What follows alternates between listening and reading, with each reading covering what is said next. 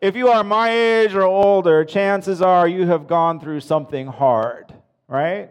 Could I get an amen?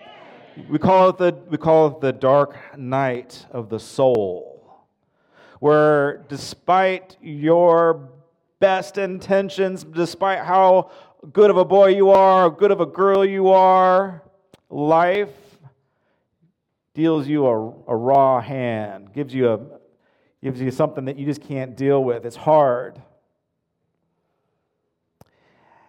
And so, my little friends, maybe some of you have gone through some hard things. And we pray for you. You need to know that. Your church prays for you. We pray for all of you.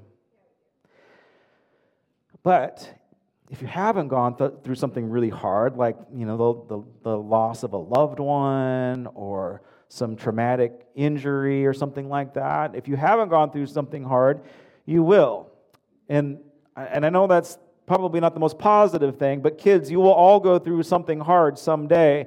But I have something very important that I want you to remember. I want you to remember that Jesus speaks to that hardship whenever you're going through it. He is always with you. He will never leave you. He will never forsake you. No matter what hard thing you're going through, either it's bullies or sickness or spankings. Oh, we don't do that anymore, do we? I know. Yeah, I might have been the last person to get a spanking. Jesus is always with us, and he's speaking into that pain. In fact, he knows exactly how you feel. Jesus knows every emotion we have ever felt, every disappointment, every loss, every insecurity. Jesus has felt every single emotion. What an incredible thing to think that he has faced everything that we have faced. And tonight, we're going to look at what Jesus does, what he does when he finds himself in a hard place, when he finds himself in that dark night of the soul, when he finds himself up against something that seems like it's impossible to overcome. We're going to talk about how Jesus speaks and calms the storm. You need to allow Jesus to speak to your storms and to calm them and to tell them to go away. And there's different types of dark nights. There's different types of storms. We will read in the scriptures in a minute that there are literal storms that nature produces. I found myself caught in a few of those at some times in my life where I was wondering if I was going to live through it. So there are literal storms. We're going to read about Jesus' storm on the water. There might have even been a malevolent, that's a fancy word for evil.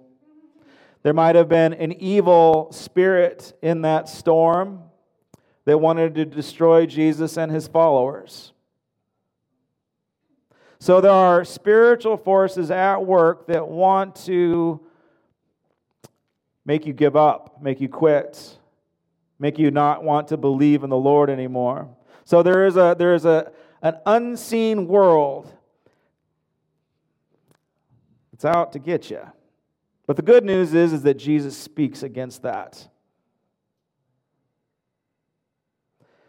So there's natural storms, there's spiritual storms.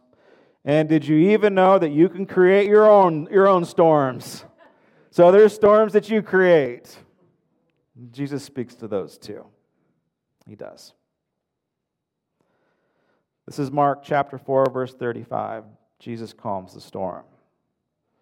That day, when evening came, he said to his disciples, "Let us go to the other side." And leaving the crowd behind, they took him along just as he was in the boat.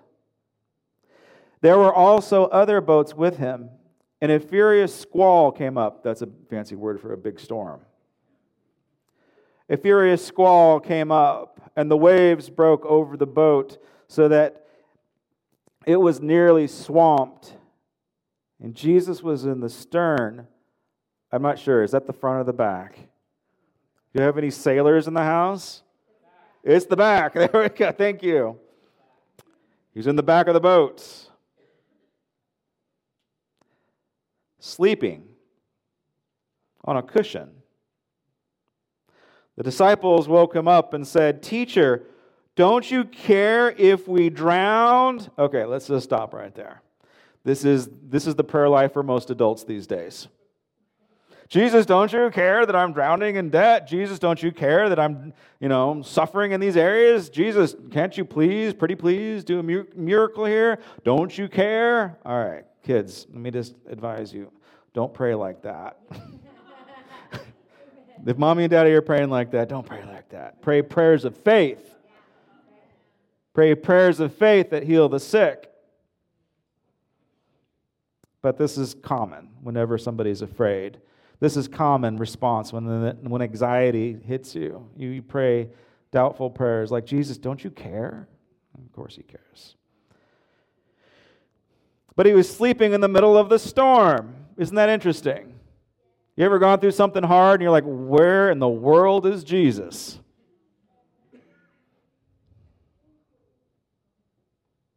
He got up, rebuked the wind, and said to the waves, "Quiet, be still." It's the same language that he uses to cast out demons out of people that are afflicted and tormented. Interesting. It's the same prayer model. Quiet and be still. 3 words. Then the wind died down, and it was completely calm. In 3 words, Jesus can calm your storm, whatever that storm might be. He said to his disciples, "Why are you so afraid? Do you still have no faith?" They were terrified and asked each other, "Who is this? Even the wind and the waves obey him." So this is a powerful story about Jesus speaking to the storm and it's stopping. They're in a boat. It's like a ship of fools. And they see Jesus, be Jesus, commanding nature itself to back off. Isn't that cool? Now you would think that the disciples would have learned their lesson the first time. But there are 2 boat stories. There's 2 storm stories. Did you know this? There's 2 of these. Like you think they would have got it the first time, but they're back in the boat again. They're back in the boat. They're back in a storm. And once again, they're freaking out. Matthew 14:22. Immediately, Jesus made the disciples get into the boat and go ahead of him to the other side, while he dismissed the crowd. And after he had dismissed them, he went up on a mountainside by himself to pray. Late that night, he was there alone, walking out on the lake. And when the disciples saw him walking on the lake, they were terrified. "It is a ghost," they said, as they cried out in fear. But Jesus immediately said to them, "You take courage." Basically Jesus says, you guys need to suck it up. We've been here before. This isn't your first rodeo. Take courage. Don't be afraid. "Lord, if it is you," Peter replied, "tell me to come to you on the water." "Come," he said. Then Peter got out of the boat, walked on the water, and came towards Jesus. But when he saw the wind he was afraid and began to sink. He cried out, "Lord, save me." Immediately, Jesus reached out his hand and caught him. "O you of little faith," he said, "why do you doubt?" And when they climbed into the boat, the wind died down. Then those who were in the boat worshipped him, saying, "Truly, you are the Son of God." So twice he tells this storm to stop. Twice. There's going to be one more storm, one more squall that he's going to command. But before I tell you about that, to better help us understand what was taking place, we have a very special video that I would like for you to watch. Did you see how Jesus spoke to the storm, the natural storm, that force that's beyond anything that we can control within our own power? It's a force of nature, and Jesus spoke to that force and commanded it to be still. He commanded there to be peace. Did you see that malevolent force? That one is harder to see. But there was a spiritual situation going on there. There was an evilness in the waves. I love how the directors tied it in. So like there was almost monster-sounding things when the waves were moving. It kind of gives you a feeling that there's something dark, a dark intent there. And Jesus is able to overcome that spiritual force of darkness. But did you also see how Jesus was able to calm Peter's storm? Amen? He can even calm your inner storm. Jesus has got one more storm to rebuke. And this time, Jesus goes all the way down. This time he's buried in water. Matthew 26:36, if you'll just bear with me. Then Jesus went with his disciples to a place called Gethsemane, and he said to them, "Sit here a while I go over there and pray." Jesus once again is taking time alone to pray. He took Peter and the two sons of Zebedee along with him, and they began to be sorrowful and troubled. Then he said to them, "My soul is overwhelmed with sorrow to the point of death." So this is Jesus, like what he has to face on the cross is so heavy. This storm is so intense, he can barely take it. Stay with me here and keep watch with me. Going a little farther,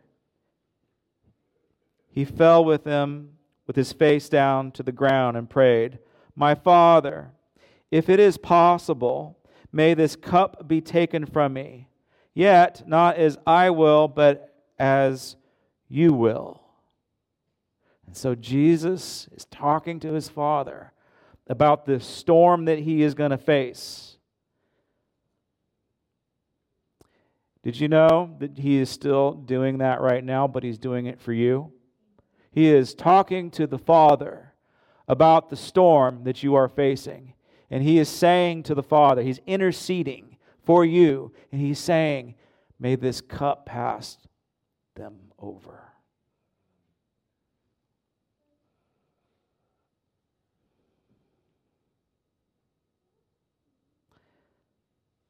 Then he returned to his disciples, and he found them sleeping. I think it's interesting that now his disciples are sleeping on him when he first was sleeping on his disciples.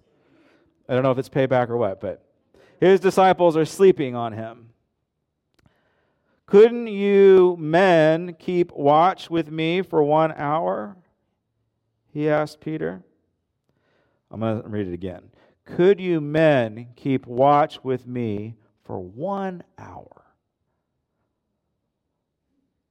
I feel a men's conference talk coming up here on the power of prayer. Oh, I'm going to leave it alone. That's for another day.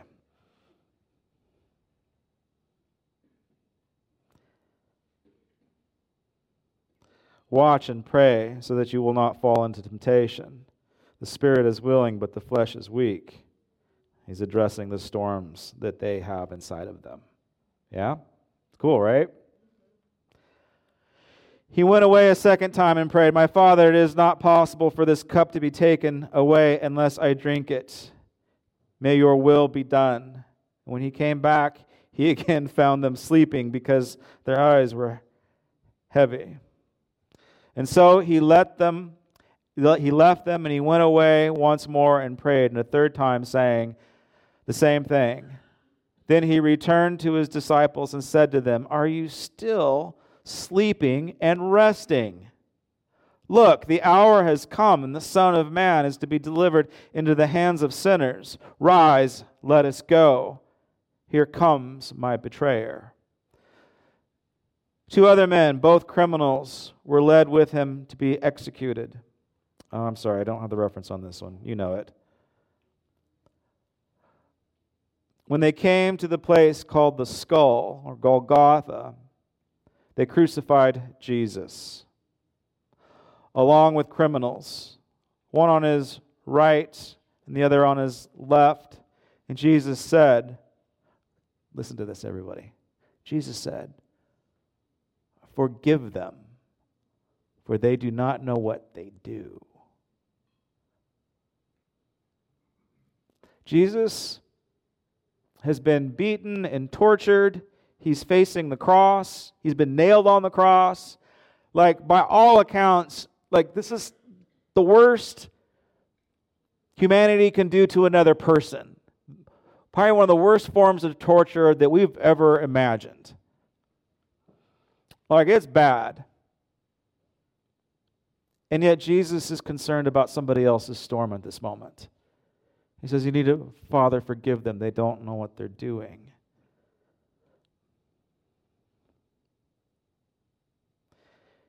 And they divided up his clothes by casting lots. And the people stood watching, and the rulers even sneered at him, and they said, He saved others. Let him save himself if he is God's Messiah, the chosen one. The soldiers also came up and mocked him, and they offered him wine vinegar. And they said, If you are the king of the Jews, save yourself. There was a written notice above him which read, This is the king of the Jews. One of the criminals who hung there hurled insults at him. Aren't you the Messiah? Save yourself and us. He's mocking him. But the other criminal rebuked him. He says, Don't you fear God, he said. Since you are under the same sentence, we are punished justly, for we are getting what our deeds deserve, but this man has done nothing wrong. And then he said, Jesus, remember me when you come into your kingdom. And Jesus answered him, Truly I tell you, today you will be with me in paradise. This poor guy, let's just be honest. The sinners on both sides, they're us. Some of us have accepted to follow Jesus and have stepped into His grace and into His mercy. And if that's true, we get to hear Jesus say, You will be with me in paradise. And then the other side is the sinner who just, despite how bad life is, will not reach out. He just wants to curse God and die. If we're faithful, if we say, remember me when you enter into your kingdom, if we pray prayers like that, Jesus will calm our storms and he will say, you will be with me in paradise. I mean, at the moment of his death, he is calming somebody else's storm. Or what an incredible Savior we serve. Amen. Woo! It was about noon, and then the darkness came over the whole land until 3 p.m, and the sun stopped shining, and the curtain of the temple was torn into two. And Jesus called out in a loud voice, Father, into your hands I commit my spirit. And when he had said this, he hurled his last breath, and he died.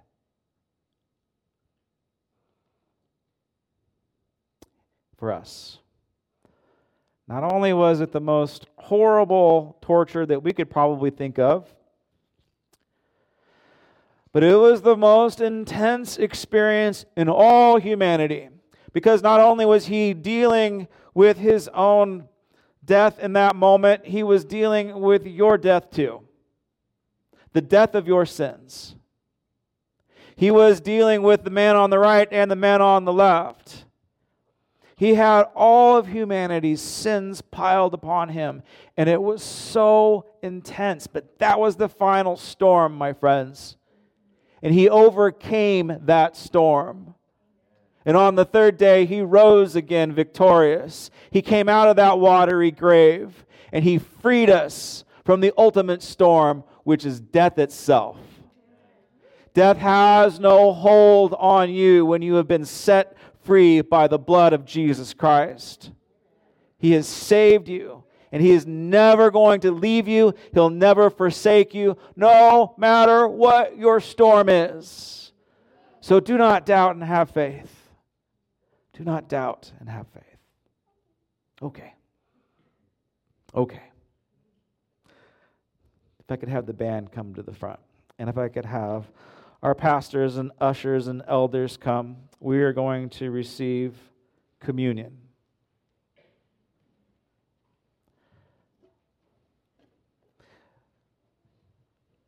Before the Passion,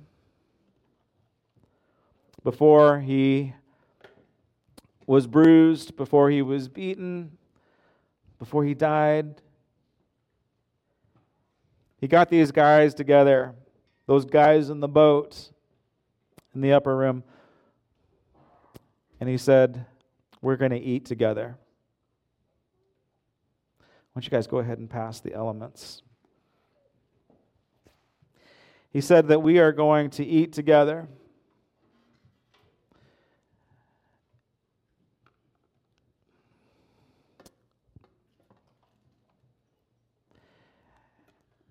And whenever you come together and you eat of this bread and drink of this cup, Jesus says, remember me.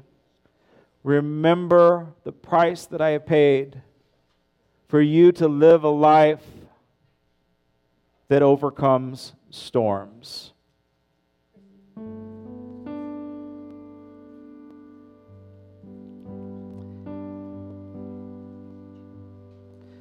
This is an overcoming drink and an overcoming meal. If you're watching online, go ahead and grab something so that you can receive communion with us. This bread is seafaring bread. Everything that you need or think that you need is locked up into the body of Christ. If you have been praying prayers, or if you have had attitudes like our character Peter in this show, where you say silly things like, I'm faithful, where have you been, God? How come you're not meeting my needs? How come everything in my life is falling apart? If you pray prayers like that, I want to encourage you to turn to the body of Christ. The body of Christ that says, no, I am here and with you. Are you here and with me? This is how we declare that we are with Jesus, by receiving his body and by being a part of the body. When I say that we're a part of the body, we are all rowing in this ship of fools together. And we need to be together. Amen? We need to be together. You can't do this thing on your own. You have to have friends. You have to have pastors. You have to have elders in your life that will speak life into you and call out the storms that are in you, that will declare power in your life when you're dealing with forces that are beyond your control. That is why we eat the body of Christ that was bruised and broken for you. Receive the body of Christ.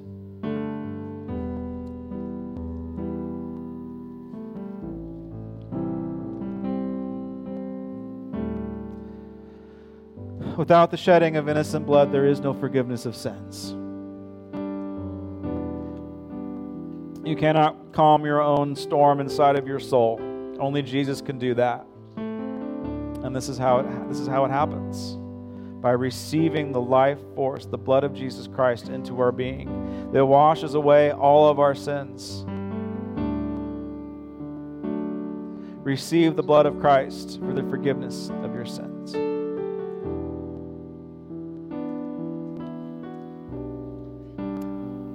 On this day, we remember Jesus and the ultimate price that He paid for us to be free. The ultimate price, to be free from the devil, to be free from the world, and even to be free from ourselves. He paid the ultimate price. He descended into hell. He gave the good news to all those that were lost. He followed the will of His Father to the very end. It's the hardest thing, the darkest thing that has ever been done in earth. 3 days later, my friends, He rose again, conquering sin and death, so that we could speak to storms. Just allow the Holy Spirit to minister to you.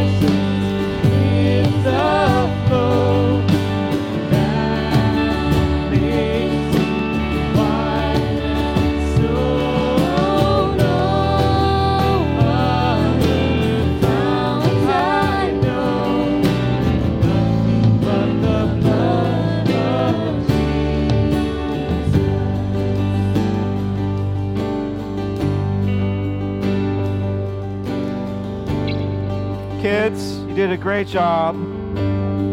Adults, you did okay. I invite you to close your eyes. I'm going to send you off with a blessing, but I want you to close your eyes. Remember that moment when Peter got out of the boat. was all bold and brash, full of faith. Got a little scared. Do you remember what Jesus said to Peter when he started sinking? Remember what he said? Keep your eyes on me. So, my friends, keep your eyes on Jesus. In the worst of storms, the hardest of moments, from heartbreak to pain, keep your eyes on Jesus. How do you know if you're looking in Jesus' face? Because you have hope. You have hope in the darkest moments. You know that things will and can get better. You have hope because Jesus is looking back at you. It's a famous blessing from Deuteronomy. It's called the priestly blessing, which I'm going to pray over you right now. Just think about the words and think about Jesus' face. It goes like this. May the Lord bless you and keep you. May he cause his face to shine upon you. May he be gracious towards you in your times of need. May he fill your home with peace. May he cause those storms to become peaceful. Go with that blessing today. Go with the hope. Go with your eyes locked on to Jesus' face. His face is shining upon you. God bless you guys. See you on Resurrection Day.